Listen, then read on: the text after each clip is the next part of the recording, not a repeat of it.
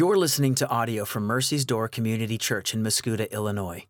If you'd like to get more information about Mercy's Door, we'd love for you to connect with us on Facebook or check us out at mercysdoor.org.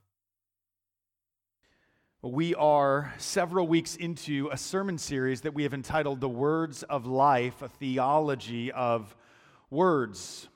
Theology literally just means the study of God, and so we are looking and studying together how the Lord has designed our words to work. And the basis for this is not just simply so that we can speak a little bit better, speak a little bit more kindly to other people, but to recognize that we in Christ Jesus are all made new creations. That we have gone from an old kingdom to a new kingdom, an old life to a new life, that we have gone from being orphans to beloved children. And if all things within us are new, that certainly includes the gift of words that the Lord has given to us. That our words ought not be slightly different, but the old words should be gone and new words, words of Christ, should be given to us, and we should walk in them day by day. And so we began the sermon series looking at the words that we hear. Right? Children learn to speak by hearing words spoken to them and over them. And we, as we live, hear two sets of words constantly. One is the voice of our enemy. The voice, quite honestly, of the culture in the world around us. That voice tells us that the Lord God is not enough, and that we on our own need to determine what life and hope and joy and pleasure is and where it can be found. It says that we make a better God than God does. It's the voice that leads us astray again and again and again. But there is a better voice, a greater voice. The voice that spoke all of creation into existence, the voice of our Heavenly Father. And His voice, His words bring life. Out of chaos, they bring order. Out of darkness, they bring light. Out of dust, they bring you and I. They bring life. And so from there, we spent the last 3 weeks asking, now who, as we learn to speak, who do we speak to? We speak to the worlds around us, the people around us, and we said we speak the gospel. That's what we've been called to speak to others with our words, the good news of what Christ has done. And then the next week we discussed that we don't just speak to others, but we speak to ourselves because we already do. Right, I mentioned a quote by Paul Tripp that said that you are the most important person and most influential person in your life because you speak to you more than anybody else does. And so we said when we speak to ourselves, we need to remind ourselves of the good news of the gospel, that in Christ Jesus we are beloveds of our Heavenly Father. And then finally last week we learned to speak to the giver of words. We learned to pray. From here on out, we're not going to be talking about who is speaking to us or who we should be speaking to, but instead how we ought to speak. And so this first sermon series, especially if you have your study guide in front of you, we are looking to learn to speak with humility. This sermon series, the Lord brought it about for me several months ago at the beginning of the year. I was reading through the Gospels, and I was just noticing again and again the way that Christ spoke to people. The way that He spoke to His disciples, the way He spoke to the lame and the sick and the sinful and the world around Him. And at the same time as I was casting my eyes on the words of our Savior Jesus, I was constantly watching as other people, others that bear the name of Christ, were speaking as well. Jesus' words were filled with kindness and empathy, care, gentleness, and compassion. But our words, the words that I saw other Christ followers speaking to one another, the words I saw on social media, Lord, help us, were words filled with pride and condemnation contempt, self-righteousness, and a refusal to listen. Now, it makes sense, if I'm being honest, why the words of the world would sound that way. After the fall of Adam and Eve in the Garden of Eden, the first words that they speak are dripping with what we see now. The Lord God came to Adam, and it says this in Genesis 3, beginning in 12. The man said to God, "The woman whom you gave to be with me, God, she gave me the fruit of the tree, and I ate." Then the Lord God said to the woman, "What is this that you have done?" And the woman said, No, the serpent deceived me, and I ate." Words from that moment on became weapons. Words from that moment on became tools in order to build and protect our own standing, in order to gather value and worth for ourselves. Words from that moment on have been used to justify our sin, to exalt us one over another, and even to accuse the Lord of deficiency. Those are our words. Those are the words that are now natural to us apart from Christ Jesus, and yet, for you and I, those are no longer our words, because our words are now Christ's words. Just as we are now meant to look like Christ Jesus, to live like Christ Jesus, to act like Christ Jesus as we are being conformed into the image of the Son, our words, our conversation is meant to reflect His words as well. And these words, if you had to choose a place to begin with humility. The word humility or humble literally means low. The original word is a direction word. It means something that doesn't grow high up off the ground but grows along the ground. The prominence of humility is found all throughout Scripture, and it is undeniable. If you watch Jesus speak and teach, He is often teaching specifically about pride and, conversely, humility. He's demanding humility from the Pharisees who speak and teach out of arrogance and pride. He is teaching His disciples what it looks like to trade in their own self-righteousness and instead to live out lives of humility. Literally, almost every New Testament letter that Paul writes, at some point in time, there is a clear exhortation from him to believers to embrace a life of humility. This morning, we are looking at one of those passages in Romans chapter 12. And in it, I want us to see that Paul teaches us 4 ways that we are called to be a people of humility and therefore to live and speak with humility. I'm going to give them to you up front so you can follow along with me. Here are the 4 ways that we live and speak with humility. 1, as those before a holy God. 2, as those uniquely called, loved, and led. 3, as those a part of a body.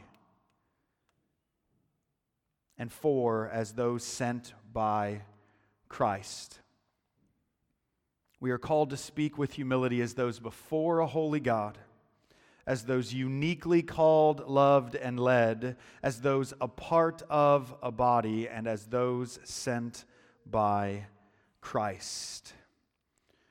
Paul begins his appeal in Romans 12 with these words, "For by the grace given to me, I say to everyone among you, not to think of himself more highly than he ought to think, Paul begins this admonition with this bold phrase, not to think of ourselves more highly than we ought to think. Now, it feels like pretty early and pretty quickly, Paul is inviting us to begin measuring ourselves. Right? I remember when I would play sports as a child, and even now as we've got little ones playing sports on picture day, what do they always do? Right? They line everybody up and they go, all right, from shortest to tallest. Right? And so all the kids kind of guess their place in line, and I always love to watch it because there's always at least one like of the shortest kid that like lines up at the end, and they're looking around like, yeah, no, I'm good. I'm one of the taller kids here. Right? And so everybody kind of jockeys around for position, and you can tell at the end of it, the kids on the short end of the spectrum are just like dejected. Right? And the other kids just are standing proud, and everybody's on their tippy toes because they want to be like just one more place up. But it feels like when Paul says not to think of yourself more highly than you ought to, the response is to Paul, okay, so how highly can I think of myself? Right? Like, am I like a 92? Am I like an A minus here? Right? Like, can I round up a little bit, Paul? Am I like a 92.9, therefore I'm a 93?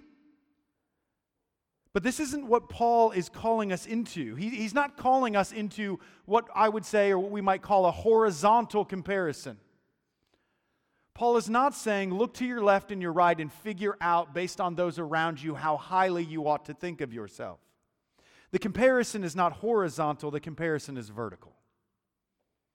Paul says that we are to look at our God and find our status and standing, our comparison, if you will, from Him. Listen, I always want to do this, and this is going to sound like one of those no-duh type of statements. But in the Christian life, we are constantly calling each other to live like God is real. Or does that sound like, wow? Did you guys just tweet that out? Did somebody like Instagram that almost immediately? It's the most profound thing I'm going to say. As Christ followers, we are called to live like God is real. To live like He's really right here and that He really has saved us. Now, here's why I'm saying something that sounds like a Captain Obvious statement, because you and I don't. We don't, because if He's real, if He's right here, if He really has saved us, then the only relationship that would hold significant sway in our lives would be His. The only comparison we would make would be with Him. The only status or standing that would really matter for our joy, for our security and value would be with Him. Think of a child for a second. We've got 5 kids, which is a lot. Now here's what I don't really need my children to do. I don't need my children to look at their 4 other siblings and figure out, okay, I'm an older brother to this one, I'm a younger brother to this one, here's where I fall in the order. You know what I need them to know? I need them to know they're a child and that they have a mother and father that love them. Likewise, church, we are called primarily not to figure out where we fall amongst our brothers and sisters, but to know that we are a child. So what is our standing before God? It's real simple, and it takes 2 parts. The first is this: He is holy. The word holy is one of those Christian words that we kind of throw out a lot, but at its basis it means other. He's different. He's beyond us. We are unable to get our arms fully around Him. R.C. Sproul, a theologian, says, perhaps the priority of all of Scripture in describing God is to say that He is holy. Right? When you see God in Scripture, when He appears to His people, He appears as a storm, a tempest, a tornado of fire and cloud, a raging fire. When He appears to His people, the earth trembles. Ed Welch, a counselor and pastor that I love, said recently in a sermon that he is the king that introduces himself with earthquakes. He's that big, he's that glorious, he is that holy. Think of the pictures we read in Scripture about God's holiness. When Moses asks to see God's glory, he's told that he can't, but that God would show him the shadow of his glory.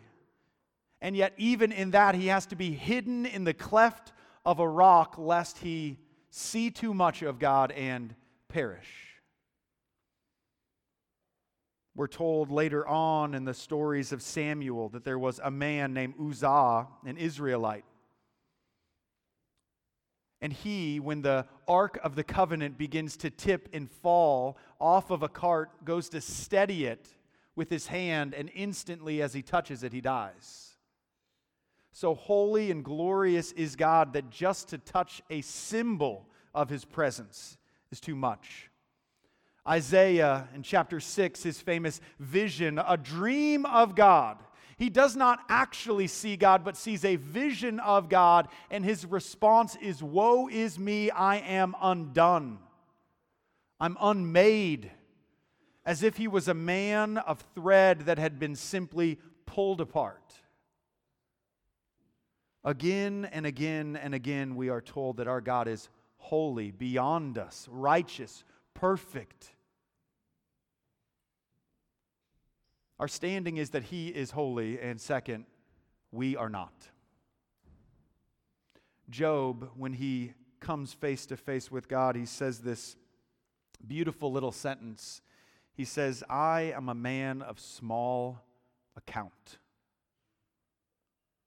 I mean little in the face of God. I am little. The psalmist describes himself as poor, needy, frail, dust, a vapor or mist that vanishes. Jesus himself tells us that in the face of God, we are like little children, helpless and dependent. Humility begins with understanding our standing before God, that he is holy and great, and we are needy and dependent. And here, this church, it's really good news. See, humility is not despair in the face of God's glory and holiness and our neediness and dependence. Humility is being settled joyfully, contently underneath of the holiness of God. To say to ourselves and others around us, "I am needy and dependent," and that is not just okay, but good, because my God loves and cares for me. He is big, we are small, but his love and dedication for small creatures like us is infinite. Church, humility begins in seeing God and ourselves rightly, and we must never cease to see our position before God.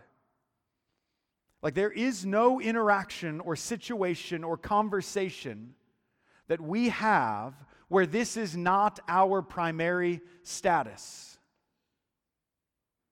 Like when you discipline your children, do you discipline your children as one who is needy and dependent, standing before a holy God? If that doesn't hit, how about this? When you argue with your spouse, do you argue with your spouse as one who is needy, dependent, frail, and feeble, standing before a holy God? When you disagree with a coworker or a friend, or God help us, someone you don't really ever know but are somehow friends on Facebook, do you disagree with them as someone who is needy, feeble, frail, dust, a mist vanishing at dawn, standing before a glorious and holy God? When you've been wronged or hurt or harmed by another, do you respond as a child of a holy God? Our vertical status is always primary, always prominent. We don't speak or act towards someone else primarily based on our comparison or status towards them. We don't size up our position compared to other people and then speak out of that place. We size up our position before God, and from that place we speak. Humility is one. We speak as those before a holy God. And two, as those uniquely called, loved, and led. Paul goes on in verse 3. I say to everyone among you not to think of himself more highly than he ought to think, but to think with sober judgment, each according to the measure of faith that God has assigned. He continues his admonition to the church with this really odd and interesting statement. He says first that he wants them to think with a sober judgment, literally a sound mind. He wants them to see clearly the truth of the situation. But then he wants us to think clearly according to the measure of faith that God has assigned. Now, if you pull a commentary of Romans 12 and you have 5 different scholars, you may get 5 different thoughts of what this actually means. The word faith here, measure of faith, that word faith is pistis. Literally it means belief or confidence, almost every other place.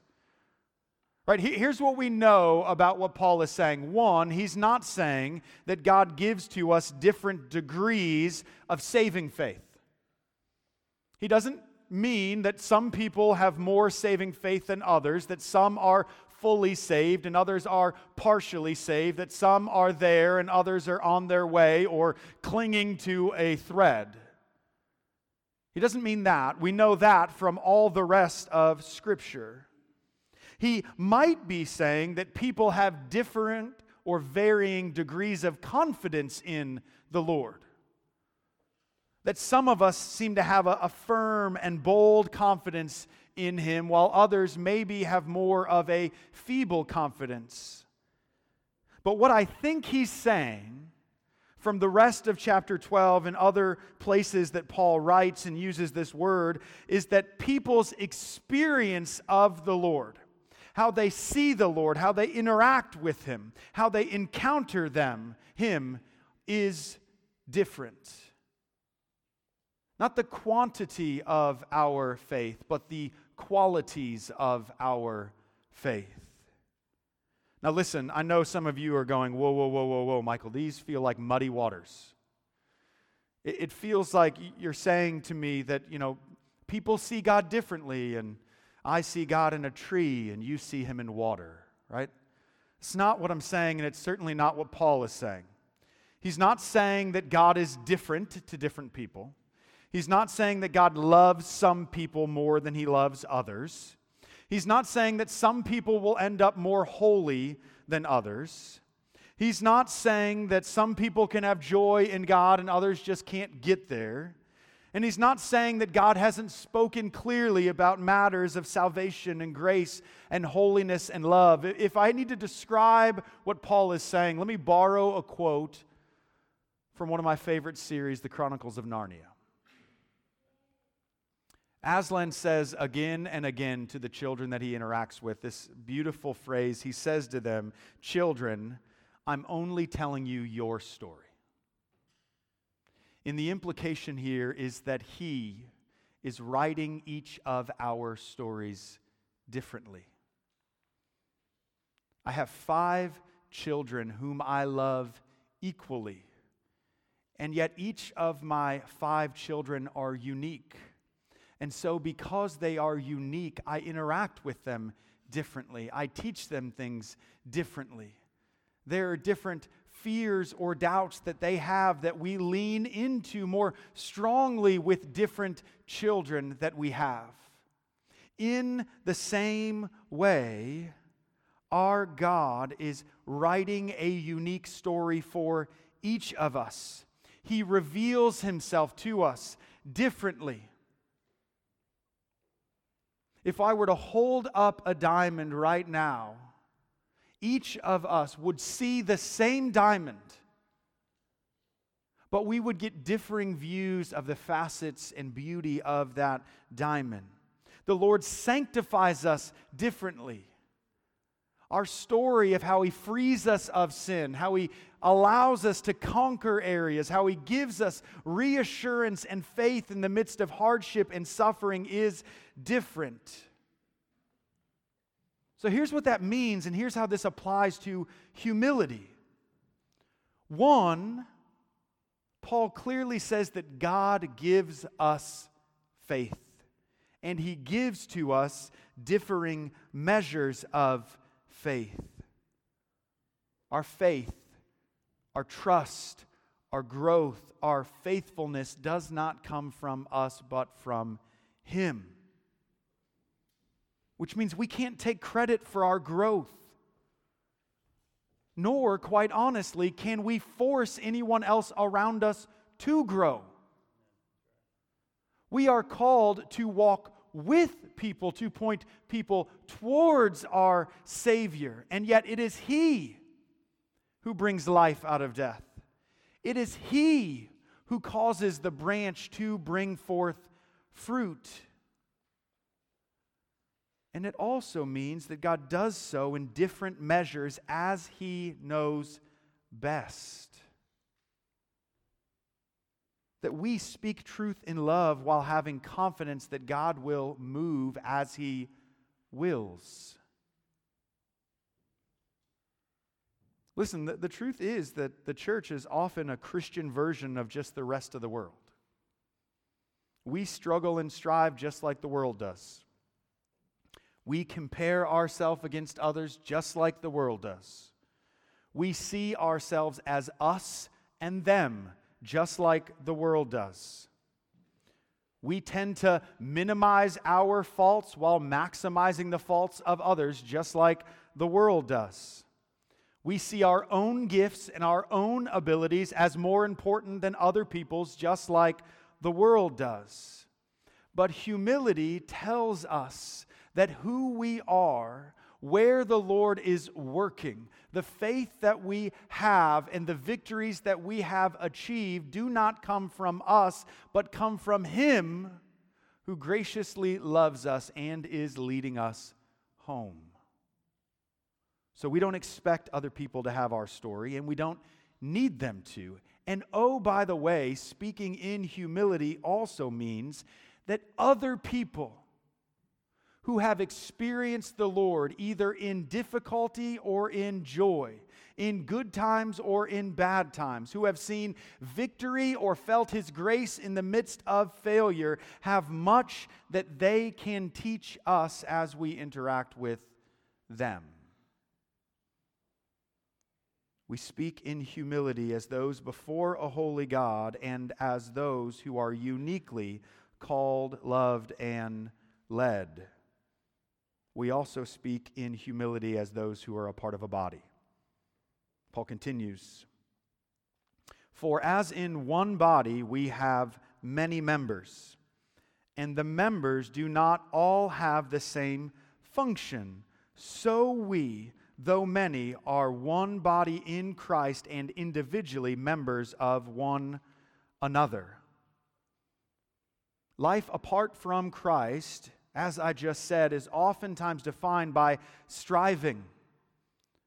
It's defined by the pursuit of independence, autonomy, the desire for self-determination, and leading ourselves. Kids, let me just tell you something right now. This is, parents, just let me do this for 2 seconds.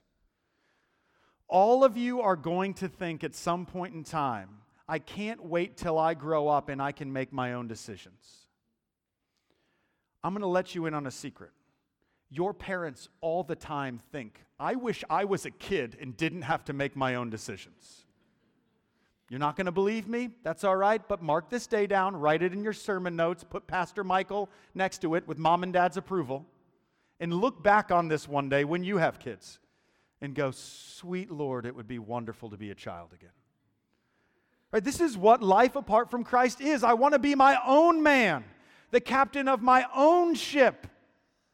I desire to determine for myself what is good and how to get it. But life in Christ is quite literally defined by the opposite. It's one defined by dependence. We were so dependent that Christ Jesus had to come from heaven to earth and be nailed upon a cross for us.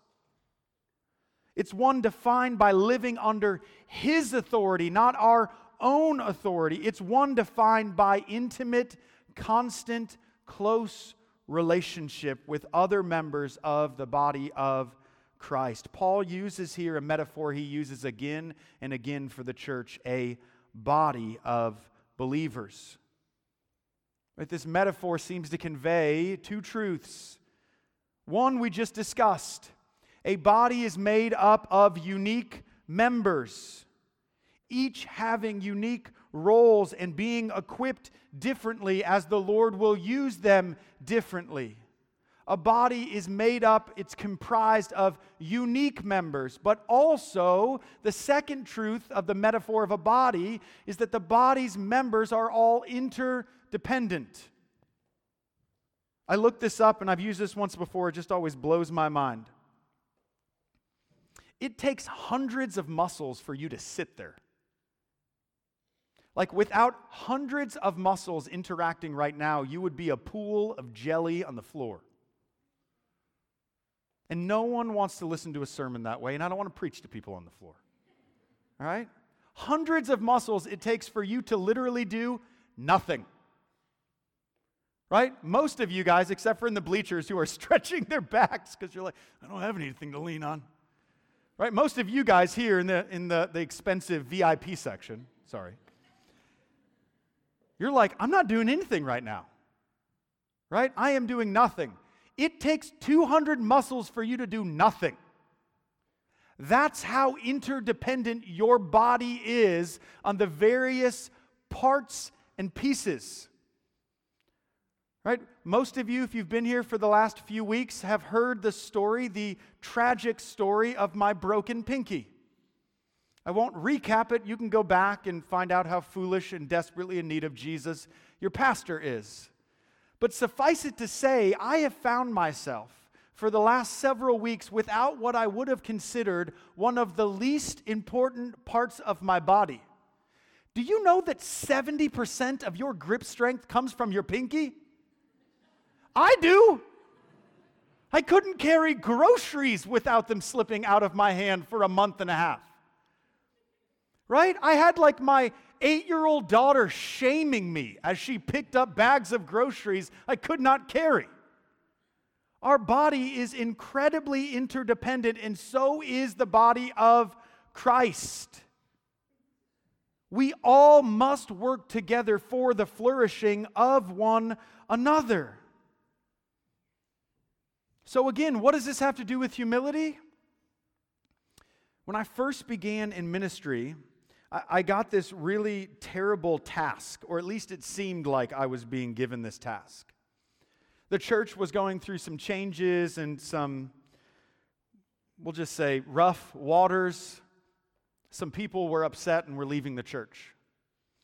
And so I was tasked with being the guy that had the final conversation before they left. Right? And I was good at it.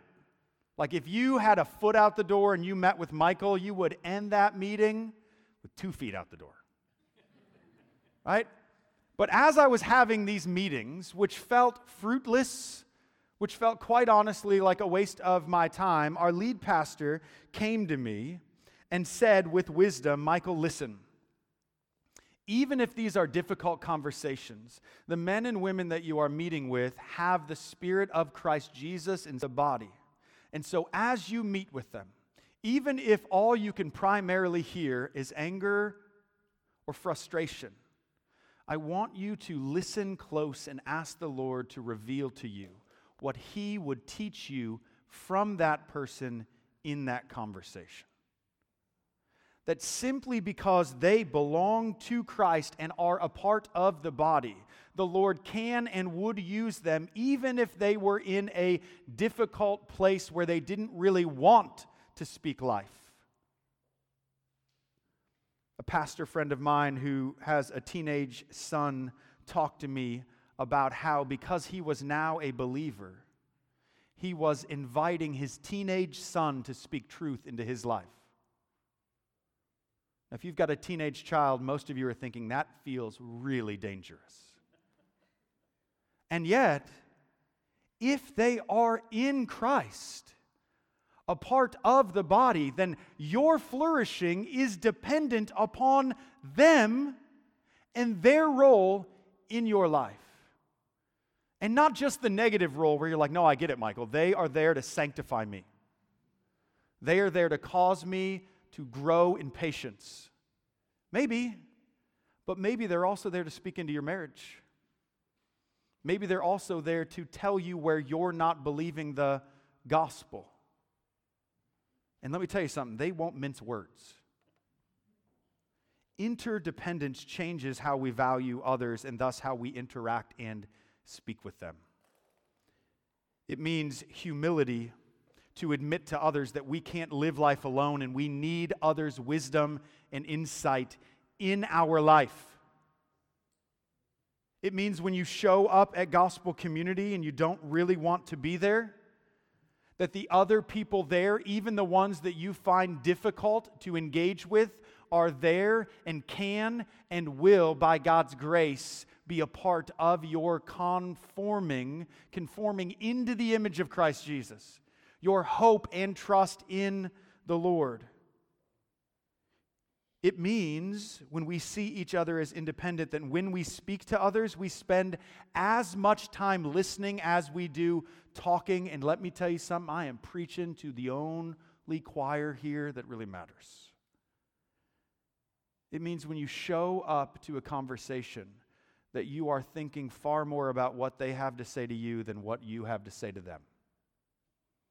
And finally, it means that when we speak to others, we do so gently, because to wound them is to wound the entire body. We speak as those under a holy God, as those uniquely called, loved, and led. We speak as those a part of a body, and finally as those sent by Christ. Paul concludes. He says, having gifts that differ according to the grace God has given to us, let us use them, if prophecy in proportion to our faith, if service and serving, the one who teaches and teaching, the one who exhorts and exhortation, the one who contributes in generosity, the one who leads with zeal, the one who does acts of mercy with cheerfulness. Paul speaks about the gifts that have been given to us, the church, for the flourishing of the church. And he does so here, as he always does, reminding us that these gifts are to be used for the good of the entire church, and these gifts have been given to us by Christ for His glory and not ours. All that we are given, all of that measure of faith that has been assigned to us that we spoke about has been given to us. Our abilities, our wisdom, our experiences, even the sanctification we are going through has been given to us for the purposes that God has for us. Or another way to say it is for the mission that He has sent us on. To be a part of the equipping of the body and for the gospel going out. Which means we cannot claim our gifts, our abilities, our experiences, our wisdom as our own, nor can we use them as we see fit. They aren't for our glory, they're for His glory and for the good of those He loves and has come to save. Now we're going to dive into this more in another sermon as we learn to speak as Christ's ambassadors. But this also drives us into humility.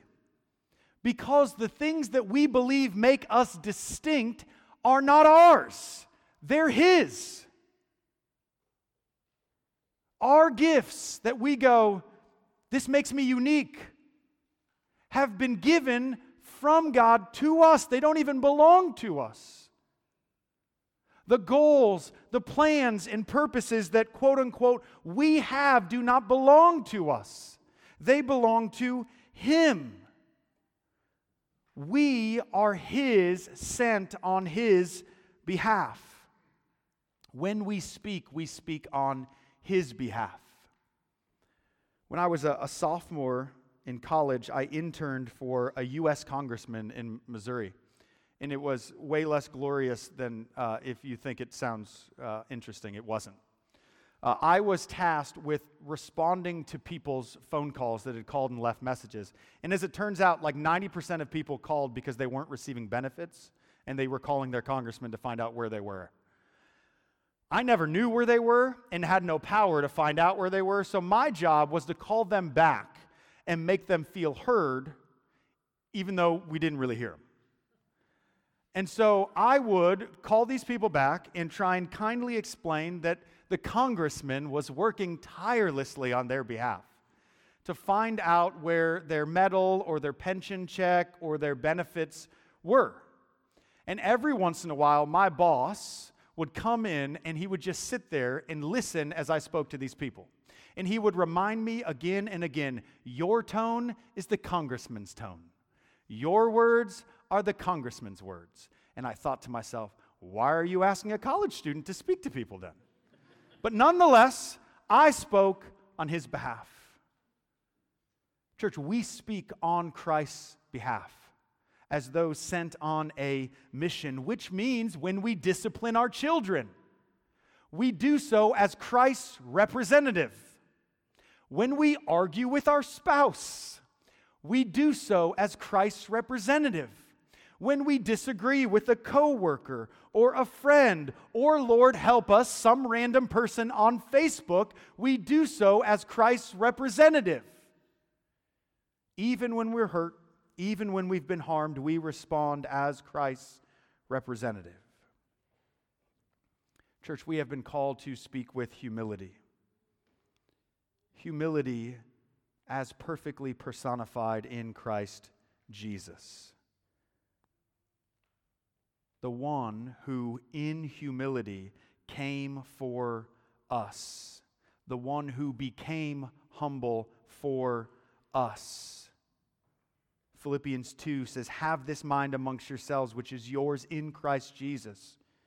Now listen to the path of your holy God, who, though he was in the form of God, did not count equality with God a thing to be grasped, but he emptied himself, he poured himself out, he lowered himself by taking the form of a servant, being born in the likeness of men, being found in human form, he humbled himself by becoming obedient to the point of death, even death on a cross. Therefore, God has highly exalted him and bestowed on him the name that is above every other name. Christ lived out a life perfectly of humility because he understood his place before the Father. Because he knew what the Father was calling him into. Because he loved those around him he was sent to, and because he knew the glory that the Father had reserved for him. And church, because of Jesus, we too live out lives of humility because we know and trust our place before our Heavenly Father. Because we trust and know what he is calling us into. Because we love those around us he has sent us to, and because we know and understand the glory that we have awaiting for us in Christ Jesus. Our words are Christ's words, and he speaks humbly. And so we are called to speak likewise. Let me close us with a prayer from Francis Carbini. A prayer I love. Close your eyes and let me pray this over us. Lord Jesus Christ, I pray that you may fortify us with the grace of your Holy Spirit, that you would bring peace to our souls, and that we may be freed from all needless anxiety and worry. Help us to desire always that which is pleasing and acceptable to you, so that your will may be our will. Grant that we may be free from unholy desires, and that for your love we might remain obscure and unknown in this world. so that we may be known only to you. Do not permit us to attribute to ourselves the good that you perform in us and through us, but rather, referring all honor to you, may we admit only to our infirmities and lacking, so that renouncing all of our own self-righteousness which comes from the world, we might aspire to that true and lasting glory that comes only from you, Jesus. Amen.